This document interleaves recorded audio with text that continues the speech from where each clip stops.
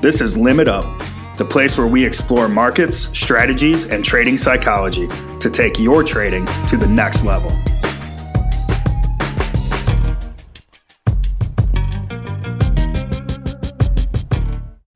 Hey traders, this is Eddie Horn from Top Step Trader. This is our first episode of our new podcast, Limit Up, where we talk to traders, market participants, and trading psychologists to help you progress in your trading. Now, today I'm joined here with Mick Aronimo, our funded trader risk manager. Hey, Mick. Hey, Eddie. How you doing? Good day here today. We've got cool podcast coming up here. Yeah, I'm really excited to be here. I'm really pumped that we're launching this thing today. Today we're kicking off things with Michael Patak, the founder and CVO of Top Step Trader, and that is the reason we are all here. Now, Michael's starting his career in Nebraska, born and raised in Nebraska, coming to the big city of Chicago, being a floor trader, all right, and experiencing the highs and the lows of trading. That sounds really cool. Can't wait. All right, you know what? Let's kick it off here. Here's my conversation with Top Step Trader's Michael Patak. I'm pleased to be talking with Mike Patak, founder and CVO of Top Step Trader. Michael, welcome. Hey, Eddie. How you doing? Thanks for having me on. Good. Very nice to have you here with us today. And for those that are not familiar with Mr. Patak, we're going to hand the microphone over to Michael. And Mike, I got a question for you. Where were you born? Where were you born and raised? We're going really far back, aren't we? I'm from Nebraska. Got my start in Nebraska, and then got my addiction to the trading game. It began watching a nice little movie called Trading Places with Dan Aykroyd and Eddie Murphy. So that is kind of how I got my inspiration to start the journey of trading. Now, starting that journey of trading, okay, it's a dream, it's an idea, it's a goal in life. Now, what put you in a position where you can actually at least give it a try to live that dream? Well, I mean, when I first started, what put me in a position that I could try it was I've kind of always had the entrepreneurial spirit. So I had some money from a little company that I started, a vending company, you know, as a kid, 16, 17, 18. You're looking for any scrappy thing to do. So I did it in vending machines, and I would collect money from those each week and deposit those and say, hey, how can I speed this up? And trading, that was after I watched the Trading Places movie, and I said, all right, you know, time is irrelevant. My uncle said, hey, you know, because I asked him questions about how did the very end, how did the Duke brothers lose $300 million, and Dan Aykroyd and Murphy all of a sudden had a boat, and he's like, well, Michael, for every loser there's a winner, and I'm like, for every winner there's a loser, but I only cared about the winners, and so that instantly got me fixated on the world of trading. And I had some money, a little bit of money as an 18, 19-year-old kid. So I put it in a TD Ameritrade account, and became an active trader. And that was the first start of my first account that I lost $30,000 on. And I went through two more for a total of $90,000 of losing before the age of 25. And that gave me my baptism, serious baptism by fire, in the great world of trading. And I was just trading stocks at that time. So 90,000. Yeah. Okay, we're going to get to that. I'm going to ask you on that. But what I wanted to do is, you started your entrepreneurship at an early age. Now, was that something that was, well, obviously it was successful. Now, was that something that led you into bigger pastures? When we say bigger pastures, what are you in the trading world, or just ideas? Yeah. It kept fueling the creativity and the pushing new boundaries and exploring new opportunities. Characteristic of me, I kept feeding that. Yeah. All right, and that sort of built into Top Step Trader. Where we're standing here right now, yeah, probably, yeah, I would say definitely. And the learning lessons along the way allowed it to accelerate the speed which you did it. And then we've talked about this 100,000 times. The lessons that we learn are basically our or any mistakes that we made or losses that we made in the market are lessons learned. So I treat the same thing with the entrepreneurship, and any lessons or any failures or any mistakes I made, treat it as a lesson learned. Money comes in, money goes out of your hand. Just make sure that we're protecting ourselves. And learning from each one of our mistakes, so less comes out of our hand. All right, now for anyone that doesn't know what Top Step Trader is, Mike, can you give us a little rundown? What is Top Step Trader? Top Step Trader is a great place for anybody interested in being an active trader to get a footing or an understanding, or even develop or create or craft a trading strategy in a safe environment with the opportunity to earn funding on that on your performance. So basically, we call the trading combine. It is like, think about the NFL Combine. You think about like anything in sports.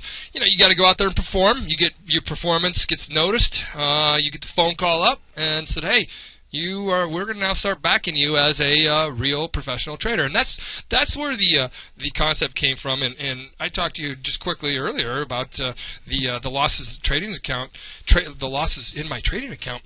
I then went to a prop firm and kind of started over, or born again trader, so to speak, and started trading on a simulator. I didn't start on a simulator to bring it all full circle. I didn't start on a simulator when I first started. I started with real capital in real markets against real pros with no experience. And I think there's a huge gap from individuals that think they can do it like that and don't think that they need the training, the experience, and all that stuff beforehand. I didn't think I needed it, and I went right to the markets and lost it all. Top Step Trader's goal is to basically empower anyone, anywhere, to earn the financial freedom to pursue their dreams, but do it in a safe place. Do it in a place where you're not going to get hurt, where your kid's college fund won't be on the line, or you're not losing $90,000. Right. So before you get in the batter's box and face that 90-mile-an-hour fastball, there's a process. Yeah, imagine that. Imagine you step right in, and goes flying by. You're like, I just paid $30,000 to get up to this the batter's box. Basically, what it is, I paid $30,000, right, and I got hecklers, which is my loved ones telling me you got to make money. I mean, you could put it all in analogies like that. It's exciting, but yeah, that's a great one. Now, talk about frustration. Obviously, in the financial world, there is the frustration. There is the victories. Now, let me ask you. So, was Top Step Trader designed out of your personal frustrations? It was designed out of my personal frustration, and if I probably would have left the company, the industry of trading, if I did not have that vending company that I had the extra money for. Now imagine how many people, and I've heard on average the active individual that opens up a real money trading account with a personal broker, on average it's they open it up at $10,000 and it closes within 6 months. Now, that to me is an issue in the industry, and all our goal is to help solve that problem, where people can safely engage the markets, learn, because you learn by doing in this business. There's no risk on the line, personal capital in the markets. You have a little bit of skin in the game in the combine, and you have some rules to follow in the combine. So that does help you have some guiding lights on where you need to go as a trader and what you need to do to advance. And I wish I would have had that when I first started, and that was kind of the light that went off and said, hey, you know what, this should be there. I'm a kid from Nebraska. I moved to Chicago, and I learned this way, and a lot of people would have stopped after $10,000 or never even, gotten the 10 to get even started. So how do we give anybody who thinks, hey, I want to trade these markets, these look fun, these look engaging, my buddy's buddy said they did this, and how do I do this safely to find out if I'm even good at it, so I can get up and do that 90-mile fastball and I can actually connect? Right. Yeah. There wasn't an equal playing field, before Top Step Trader hit the streets, and now there is an even playing field where anybody that has the passion and dedication for that has the opportunity to at least give it a chance and see if it sticks, and then progress. You were on the trading floors, and there were people that would back people and give them a chance, but what they typically start them off as paper trading. They'd hand them a deck of cards, right, and said, all right, you're my clerk, just start putting where you buy it and where you sell it on there. That's sim trading in all reality. It's paper trading. And then your trader or whoever was watching you, it kind of held you accountable, and it helped you develop. So you saw that. Right. It was, and that was the thing too. It was basically prove yourself. Yep. And in the live situation. Now, early in your trading career, Can we talk about that? Yeah, still. Yeah. Let's talk about that now. Bring up the past. Well, you know what were some of the defining moments? Let's start out with your progress to the trading floor. Let's start out with the first quarter of the year on the trading floor. What were some of the experiences that you had, good and bad? Yeah, so I just gave you my story up until I was with a prop firm. After the prop firm, I was an electronic trader at the prop firm. So I went from equities to trading a little bit of options in college and being successful at that, to then getting with a prop firm right after college, unpaid, trade on a simulator, and trading futures, Dow futures. So it was when the Dow futures product, just the YM mini Dow, just launched. Oh my God, it was very a thin market, and so after that, I got to understand the markets, and then I got on the trading floor, and that's where I met you, actually. And he was known as Kid Comedy, guys and girls, and knew what he was talking about. Very well respected, very popular guy on the trading floor, and so I was in the Dow pit. So I went from the Dow Mini electronic to the Dow futures pit, trading also the mini Dow in the pit. Now, real quick, mini Dow versus the big Dow. What's the contract size? 2 to 1. And now, when I say 2 to 1, mini Dow's a smaller one. So for every one Dow that I bought, I would have to sell 2 on the screen mini Dow to be flat. Right. And they called it fungible or fungicated. Or now, the thing is, if you want to visualize this, we got pit of brokers, pit of locals. Now, do me a favor, explain what a local is. You were a local. I was a local, yeah. So a local is an individual that has their own money in the game, that bought their own seat. It's not backed or anything by a professional institution of any sort. So I was a local. I got out of the prop firm, came with my own money, bought a seat on the floor, opened up a account with a clearing firm. It's like a brokerage firm, same. Right. And then I got access to the trading floor, and I'd go on the trading floor, and I would buy or sell in the pit. And then whatever I bought or sold in the pit, if I found a better price on the screen, you're watching both of them at the same time. Right. Just those two. I wasn't watching any other markets. Just those two, and we were following the S&Ps. We were like always watching the S&Ps because I would always lead. So you're watching these two, and I bought it in the pit. Bought one. Oh wow, it's I can sell it for 2 cents higher on the screen. So I'd sell bought one, sell 2 of them out on the screen. I'm flat. And I made, 2 ticks. 2 ticks is $20. That was right.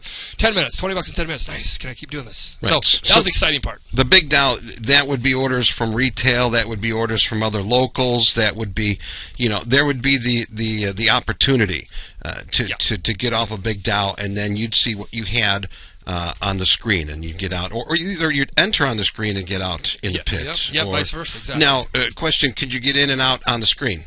Yes, there would be a lot of times where I just would get in and out of the screen.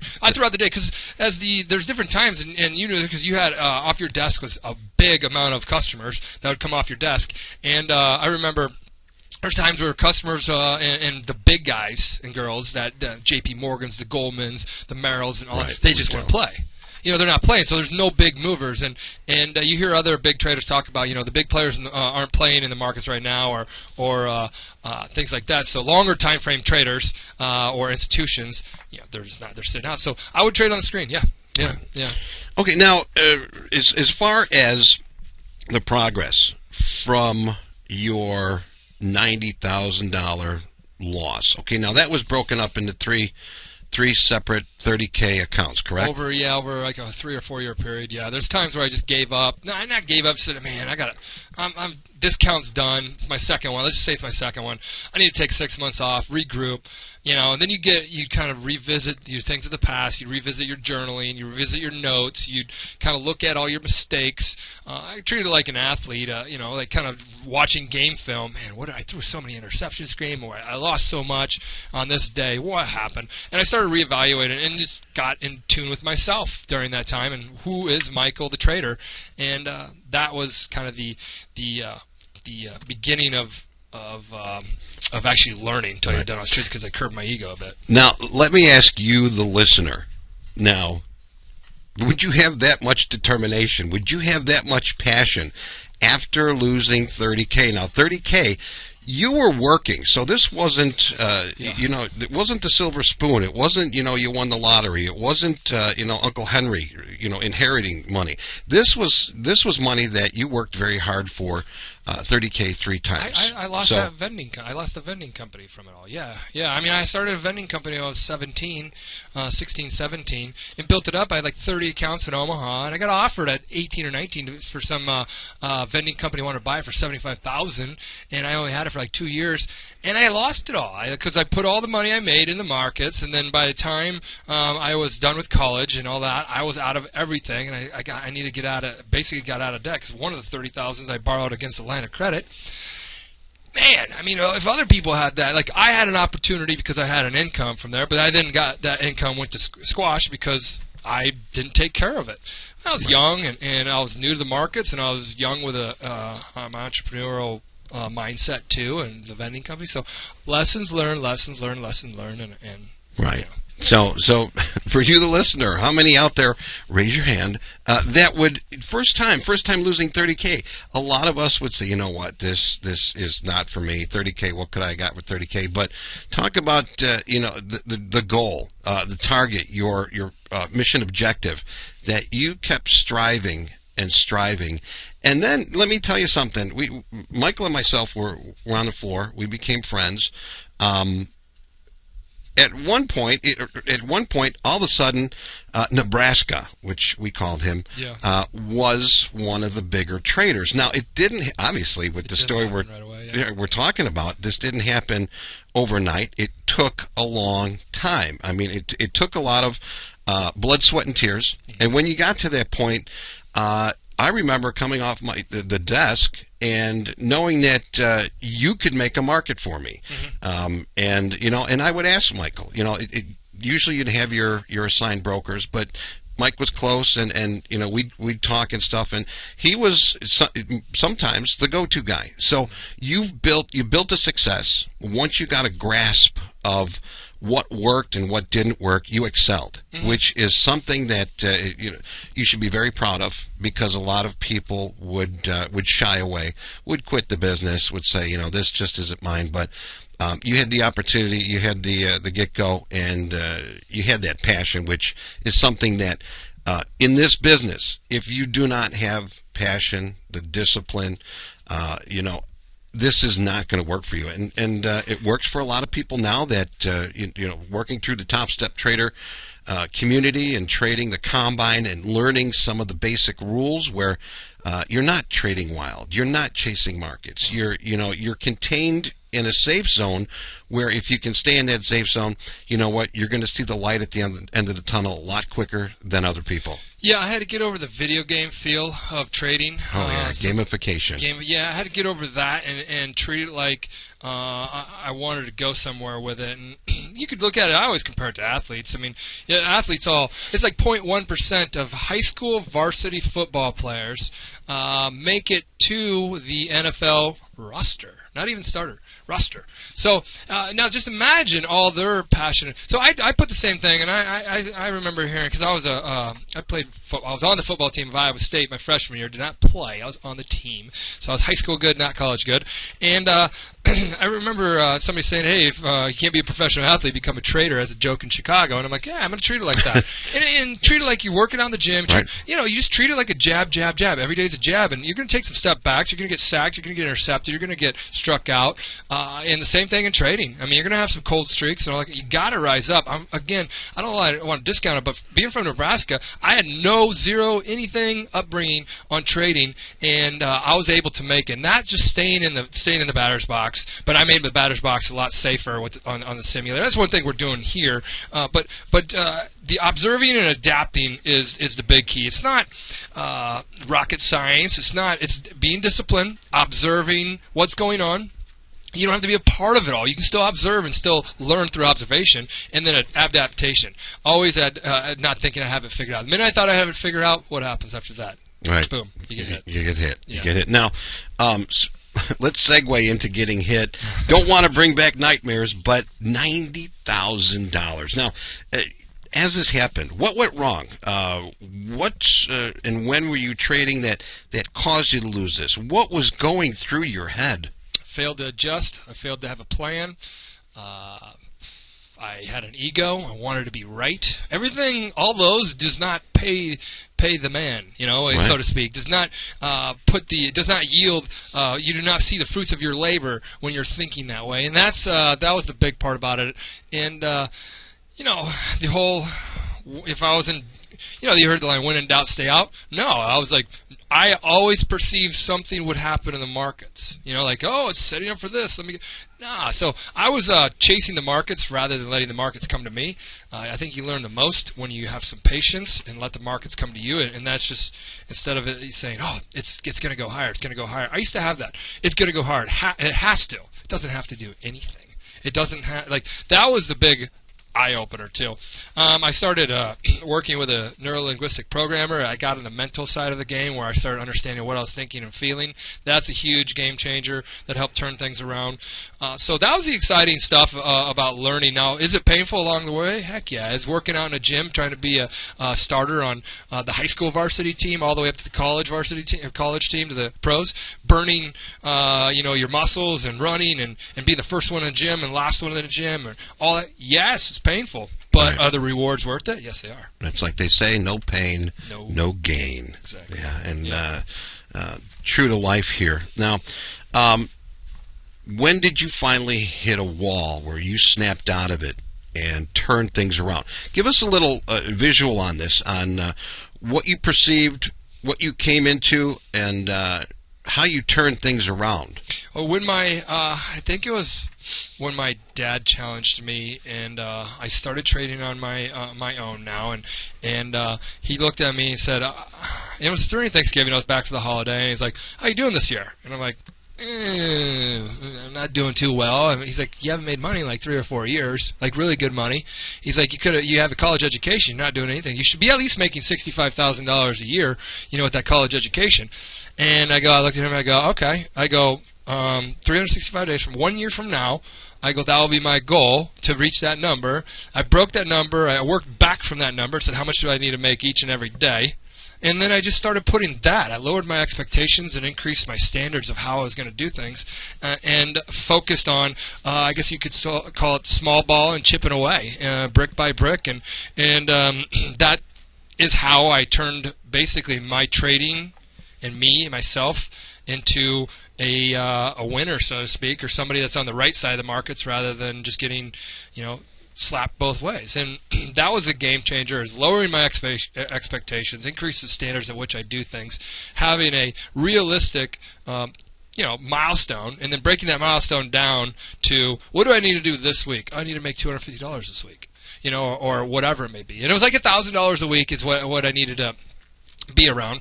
And that was your cost of living. That was my cost of living was a little bit under that. Okay. But my goal was, I had a cost of living that I said, hey, I need to be making over like $70 or $80. It was something around that. I added up my utility bills. I had roommates at the time. I was like 24 and all that. So I added up all that.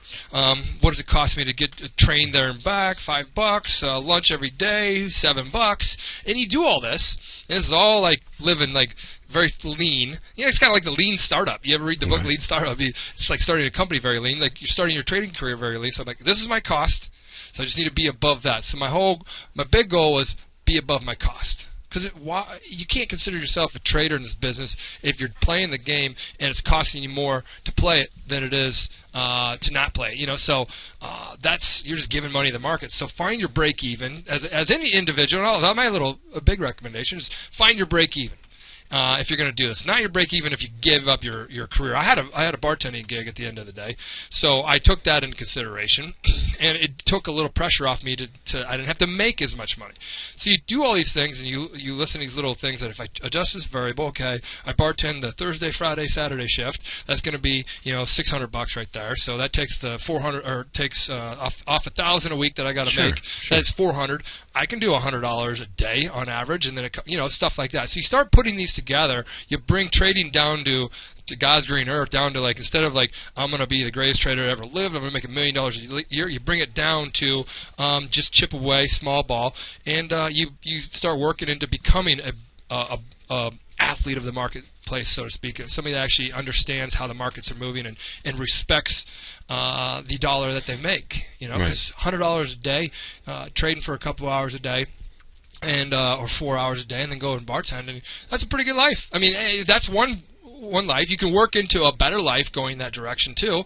Some individuals already have day jobs, and you can work this around that. So it's just lowering your expectations is a big one, and then humbling yourself and saying, all right, this is a learning man and woman's game. I got to learn, and I got to stay growth minded. I got to stay open minded to learning from every little mistake, and that helps. Right. It's the best way to get to a top of the tree is utilizing all the branches, and that'll get you to where you want to be for that. So anyway, now there's been a lot that we talked about previous years gone by about some of the markets and some of the situations that we both were in and such. Now, don't want to open up a can of worms, but how about giving us a little insight on, let's say, the scariest trade you ever made. Now, the scariest trade. Now, I know there's been a lot of times where you've probably got caught with a sell in the market rallies or a buy in the market break. What's the scariest trade you've got into? Oh, I remember that one because that one never goes away. There's two of them, but the biggest one, the scariest one, was when I was in the pit. And in the pit, if you said the word sold, Eddie, what did that mean? Whatever's there, you're the seller, and you will take everything when you say sold without a numeric quantity. Exactly. So basically, it was a quiet time in the day. New York was on lunch. We're in Chicago, so we always knew New York was on lunch. So it's like 11 o'clock Chicago-ish time. Nothing big. Nothing big. Quiet. We're actually sitting down in the pit because it's kind of quiet. Next thing you know, I see one of the brokers stand up, and he stands up, and I'm like, he's standing up, and you could see through their mannerism it was a big order or not. But today, he didn't show it was a big order. He just stands up and goes, 87 bid. And he goes, 87 bid. Right when he says 87, I just kind of get up. I'm getting up. I go, sold. And he looks at me. He's like, eyes get really big. And he goes, 300. And I'm like, oh, my God, 300, 600 minis. It's 600. It's five up right now. 5 up is how many minis are on the bid and offer. 600 minis would take that 10, 20 cents higher if I wanted to just go to the market with all of them, which is instantly like a $10,000 loss. So I'm like, oh man. And I was instantly like, it still gives me chills right now just thinking about it. The guy right behind me was one of the coolest cats I know. Tim Gleason in the training pit right away goes. Timmy was cool. Yeah, he's very cool. And right away he's like, I'll take 50 of them. And, that's like, he didn't have to do that. He didn't know he took a loss. Because instantly it was a loser by a tick. So now I'm sitting there. Markets weren't moving. It wasn't like it was moving. So I'm now sitting with 600 short at the price of 87. The markets are trading 88, 89, tick down, tick higher, tick down. Everybody in the pit knows I'm short. Nobody in the pit has that big a position even remotely close. Even, you would know. So now I'm like, oh my God, it's 88 bid. I'm short 87s, 600 or 250 or it'd be 500 of them now because 50 of them I laid off, which means that's 100 minis I gave to the buddy right behind me because he's like, I'll help you out. So I'm sitting there, I'm short 500 of them now, and I got to get out of these ones. But I can't go to the market with them, or I'm going to move the market against myself because I'm short 87s. The market's 88 bids, so it's one tick higher. So I'm instantly out a loser, which means I'm going to have to get 89s. But there's only 5 of them at 89, and I got 500 of them. So I got 595, and I'm not going to hit it. I'm not going to lift the offer because if I lift the offer, then I'm just going to drag or push the price higher. So you have to sit there and work it. And it's called working in order. So, but at the same time, if anything, Eddie, if anything like came out, and we were trading the Dow, if anything came out positive to the economy and a news-related thing, and it shot up, my life would have been completely over. And when I say completely over, it's completely over, like financially. Because as a floor trader, if I'm short 500 of them, and it goes screaming higher, I have to get out of those 500. The clearing firm doesn't really know about them at that point, and electronic trading, and your fund. Long story short, but if it went 10 cents higher, it's for every like 10 cents, it was like I don't know. I think it was 5.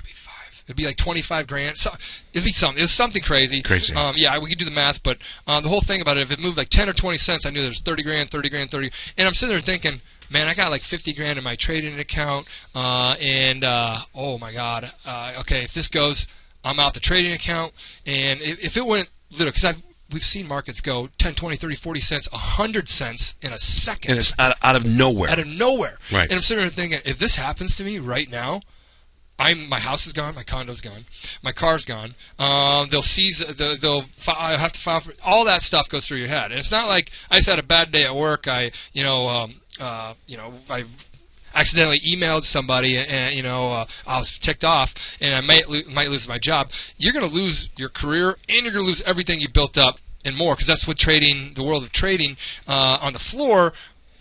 Electronic trading is a little bit different. If they see your account here, they can auto-liquidate and do all that kind of stuff right now. But that was before all this, and that was the scariest moment. Right. And I got out of that with like a $3,500 loss. Oh, man, I was totally happy with that. Yeah. Totally happy with that. So I'll take $3,500 loss and skip and dance and all that. Considering the situation. Yeah. So that was definitely, you scared me. You scare me every time you tell me that story. Now, let's just say that we've got a hot tub time machine. All right, we got a hot tub time machine, and I'm going to let you use it, Mike. Now, if you could go back in time, right? If you could go back in time and tell yourself one thing as you started out, share with us, what would that be? Stay patient. Stay patient. I mean, we're human beings and we adapt. If you can stay patient and focus and get better, or if you focus and look and observe and take everything you're digesting and work to improve each and every step, you can accelerate and shorten your learning curve very quickly. And in this game where profits and losses are unlimited, and you play it that way, if I started all over and played it that way, I'd be in a much better spot now than I was then. But I went to the college of hard knocks, so to speak, in trading, and so if I did it all over again, I would stay patient. I'd slow down. I'd remember that discipline is the number one thing that there's a foundation of trading. So I didn't learn that till later on in the game. I didn't even use stops in the beginning. Like, it's just going up. I don't need to have a stop. What if it goes down? What do you mean? It's going up. Yeah, so that's how I used to talk. And so if I turned that all over, I would have curbed the ego. I would have been more open-minded to learning to what the market is actually really telling me, rather than what I think the market should do. And that would have been my game changer, so to speak, and listening to myself motion-wise. Let me ask you a question. Yeah. A young buck coming up in the financial world, that is so hard to listen to. I mean, even when I was young, and the things what my dad would tell me, and it'd be right. But the thing is, as we grow older, or as you can say, as you trade more and go through a lot of experiences, things start to come to light. All right, and I'm 50 plus, and a lot of things my dad told me is I'm telling my kids, and I'm telling my grandson, and they're going to look at you like, yeah, right, okay, you know what, you're crazy, but it is true. So, do you think at your age, if you went back in time and you told yourself to be patient, do you think that you'd follow through? Well, I need to start on a simulator. I need to start. We have the trading combine, which is a great way to learn too. And when you do that, you're starting off safely. Like if patience or not, you're still going to take losses. Now these losses, it's hard to learn when and it's hard to stay very patient and disciplined when it's your kid's college fund on the line and things like that. So the whole point about this thing is bring it back to, for me, if I did it all over again, I would look at a safe way to engage the markets and learn from. Because reading a book is reading a book, but you have to learn by doing this business. It's just no different than baseball and sports, and you can't, I'm going to read a book, and next thing you know, I can take an 80-mile-an-hour, 90-mile fastball. No, you got to see them, you got to pitch, you got to swing, you got to adapt and adjust. Same thing in trading. Do it in a safe environment. That's why we did create the Trading Combine, to help individuals not go through that quagmire of crap that I went through in the beginning. A lot of people do go through that, and some people go straight to the markets and to no avail. One thing I give you props on is accepting losses and overcoming losses, and that's a professional mentality. Because you think about it, like you mentioned earlier, there are professionals that do go into slumps. There are professionals that need to turn things around. Like a pitcher when the pitching coach comes out and just sort of pauses the game, and just maybe talks a few sentences to the pitcher just to try to get him back into focus. And I think you're blessed with some good patience and focus. I remember on the trip, somebody told me this: losses are ordinary, necessary part of the trading game, of learning too. I mean, whether it's wins and losses in baseball or striking out in baseball, you call it every strikeout, it's a loss or whatever. It's an ordinary, necessary part of becoming a professional. It makes you think.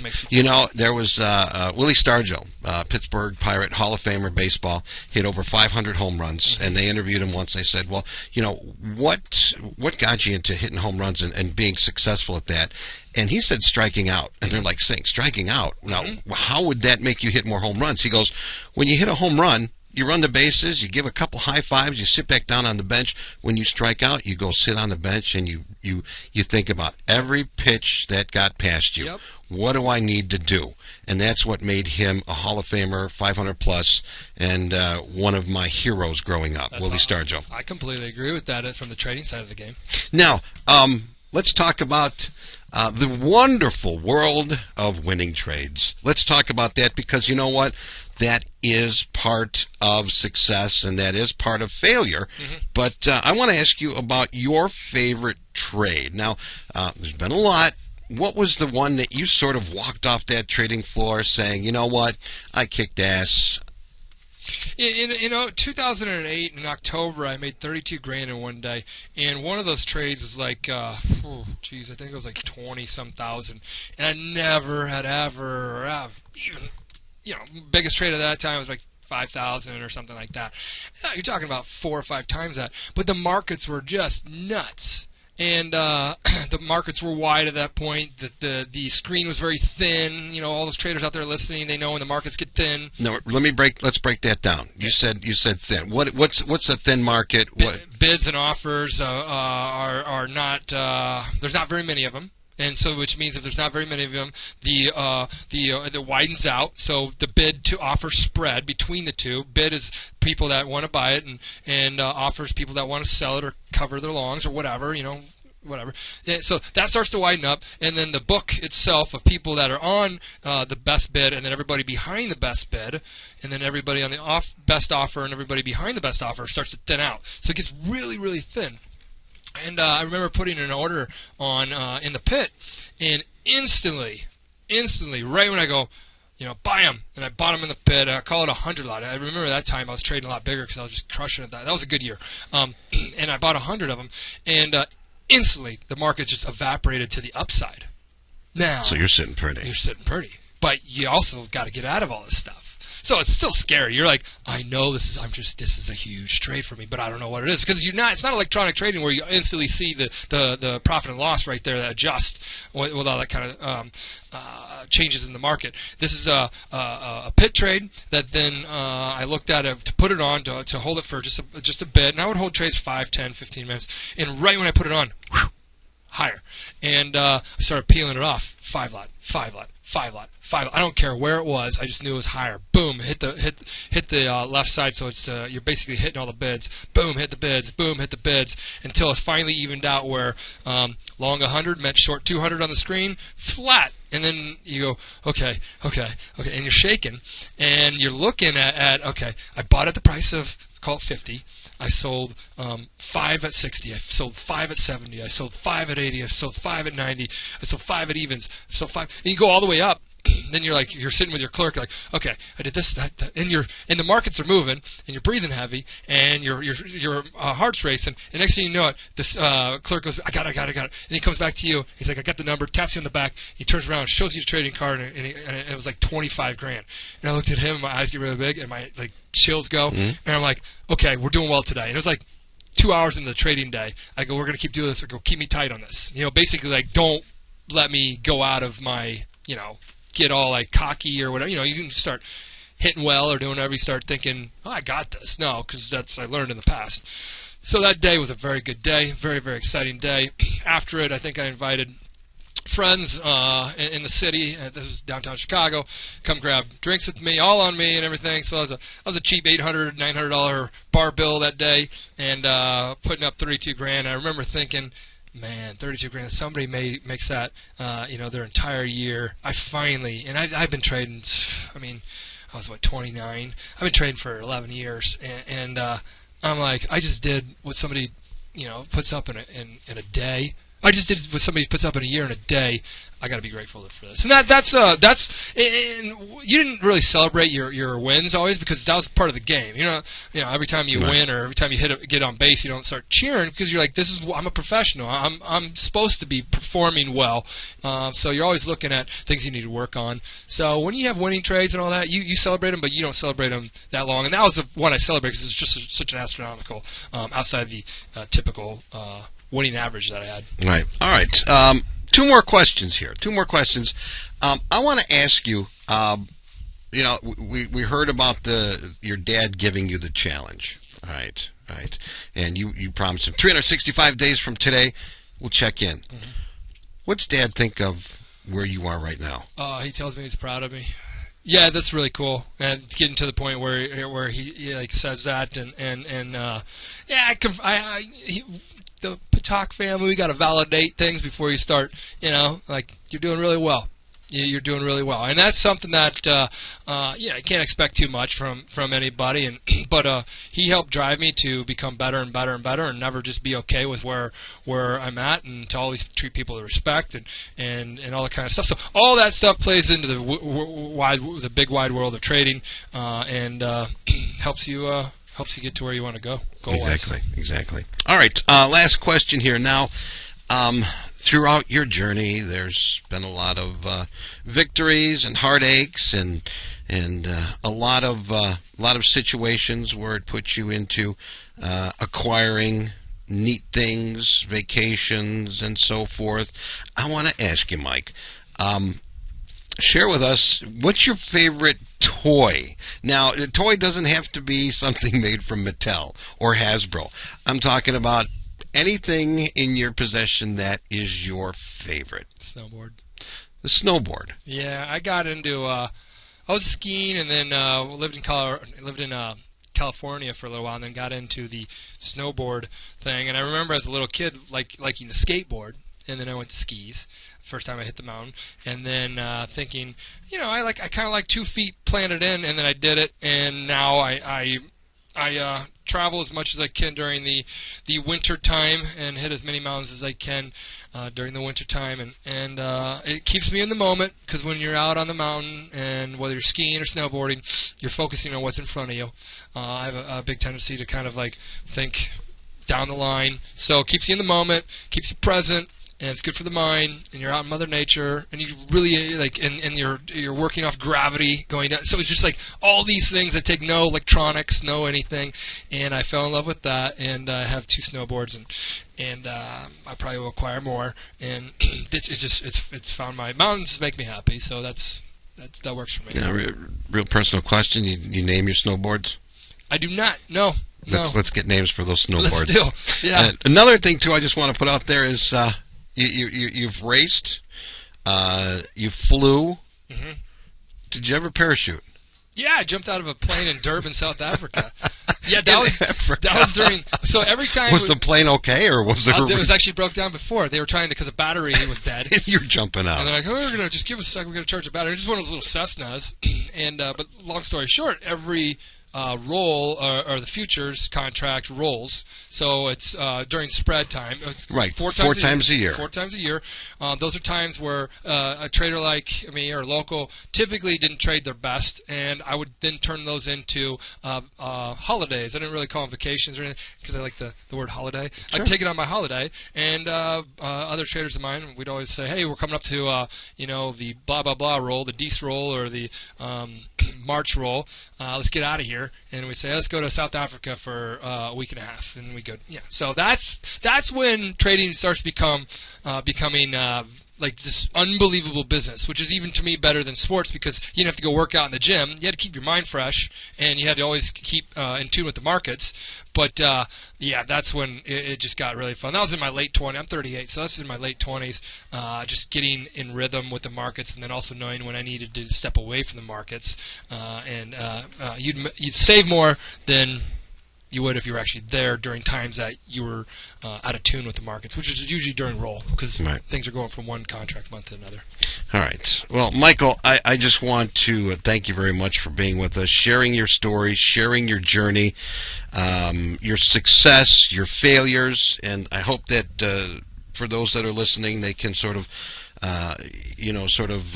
grasp these and follow through with what they're passionate for, what their dreams are, what their goals and targets and objectives.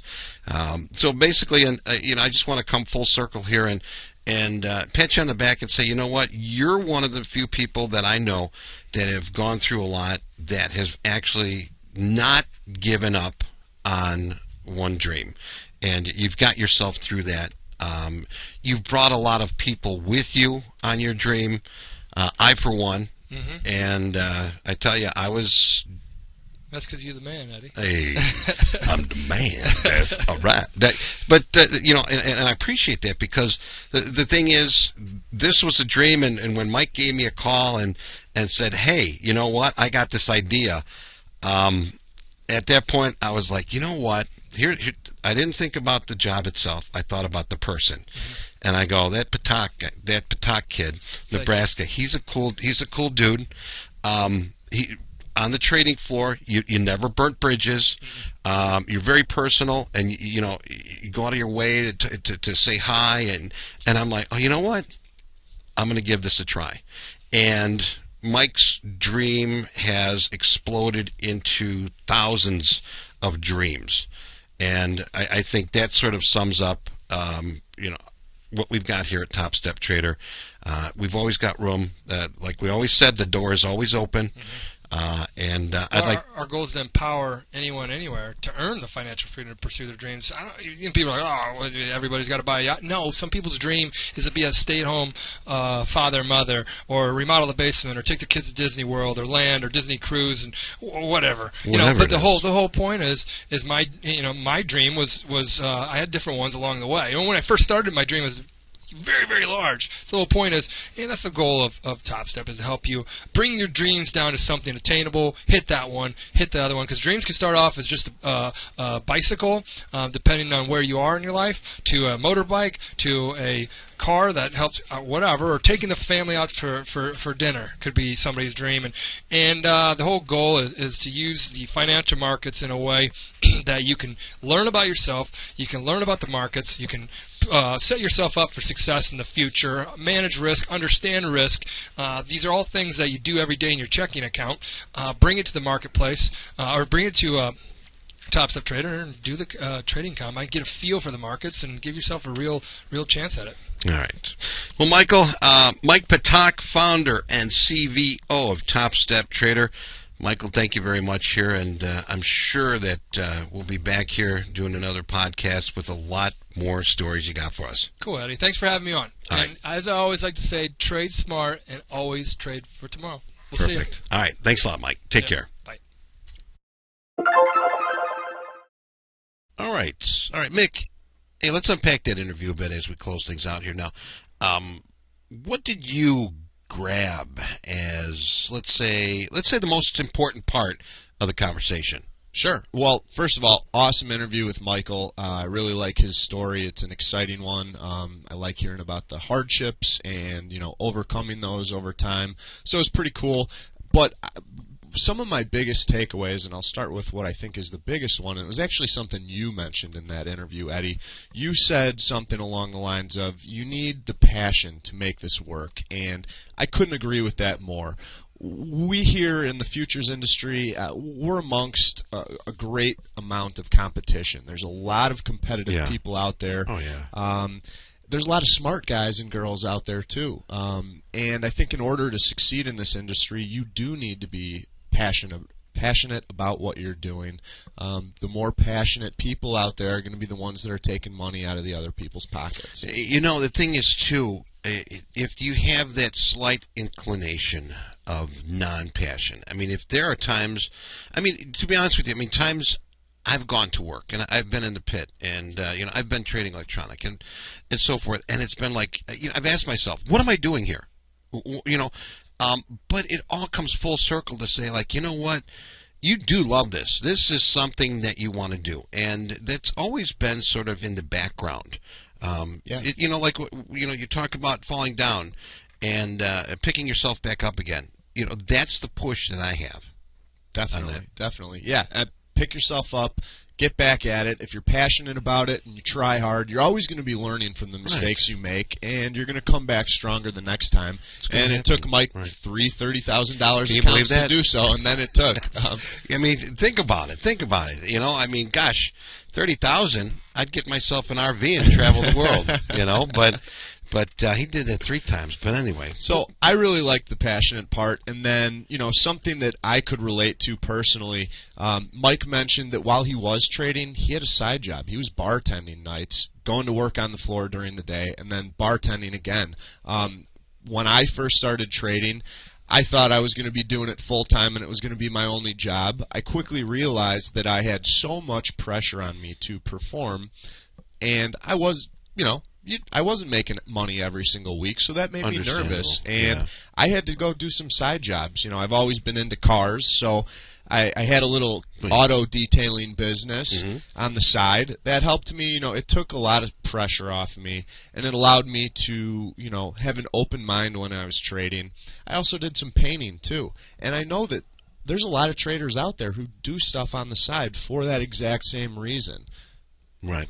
I've known a lot of traders, too, that were successful and did other jobs on the side. So it probably came a little easier for them, but as far as the majority of us, there is that uphill climb, and it is a tough uphill climb. And you've got to remember, you got to pay those bills. There's got to be some sort of way to put food on the table and put clothes on your back. So sometimes the market is just your best friend, and sometimes it's your worst enemy. Right. And keep in mind, down on the floor, at least in the grains room, the pit was open for 3 hours and 45 minutes. So you're out at 1:15. You've got the whole day left. Yeah, we used to hate you guys. To go do something. Yeah, we had it really good. Yeah, we're here till 3. Okay. What'd you think about him saying that he took time off during the rolls? He mentioned he wasn't making money on the rolls. He'd go on vacation during that time because he had noticed that he's losing money on these rolls. But that was something good though, because he realized a time that wasn't profitable, or sort of it didn't build confidence in that type of the market. And there's a lot like that. Sometimes some traders don't like trading on Mondays. They like to see the market sort of open up a bit. Or they don't like to trade on Fridays. I mean, to each his own. I mean, there's a lot of different. Eco numbers. I'm staying away from this one. Or hey, this one I'm really familiar with. I know what I can do with it. So I mean, it's each trader is different. So. Absolutely, and I've heard a number of guys and girls say, I kind of take it easy on Mondays. I watch the market, and then Fridays, like you mentioned, Fridays are a little bit slower. Volume dies down around lunchtime. I've got some guys that trade crude oil and they won't touch it on Wednesdays because of the EIA inventories. Right. And it's smart. Mike recognized that, hey, if I stick in here and I'm fighting these markets around a time where, after a few examples of it just not working for me, it was cheaper for him to go take a vacation than it was to bleed out his account in the market. Right. And that's so smart. In my experience, traders, when they're hot, they're not taking time off of work. They're there in the markets. Right. While they've got a good feel for the current environment, they're there trading. And when they're not feeling it, when their strategy's not working, they take time off, and it kind of adds up to a happy lifestyle. What's better than comfort and success? Gosh, I can't think of anything else. No, that's cool. Good question. That's it. So, but anyway, Mick, I'm really happy that you were able to join us here today. This is awesome. Thanks. That was a lot of fun. Great having you here in the Top Step Trader broadcast booth, and I hope to see you again here soon. Yeah, we'll be back soon. Cool. All right, traders, as always, we appreciate you spending some time with us. Give us feedback at limitup@topsteptrader.com. And if you got some time, please go to the iTunes and leave us a review. Thank you so much. We'll see everyone next time.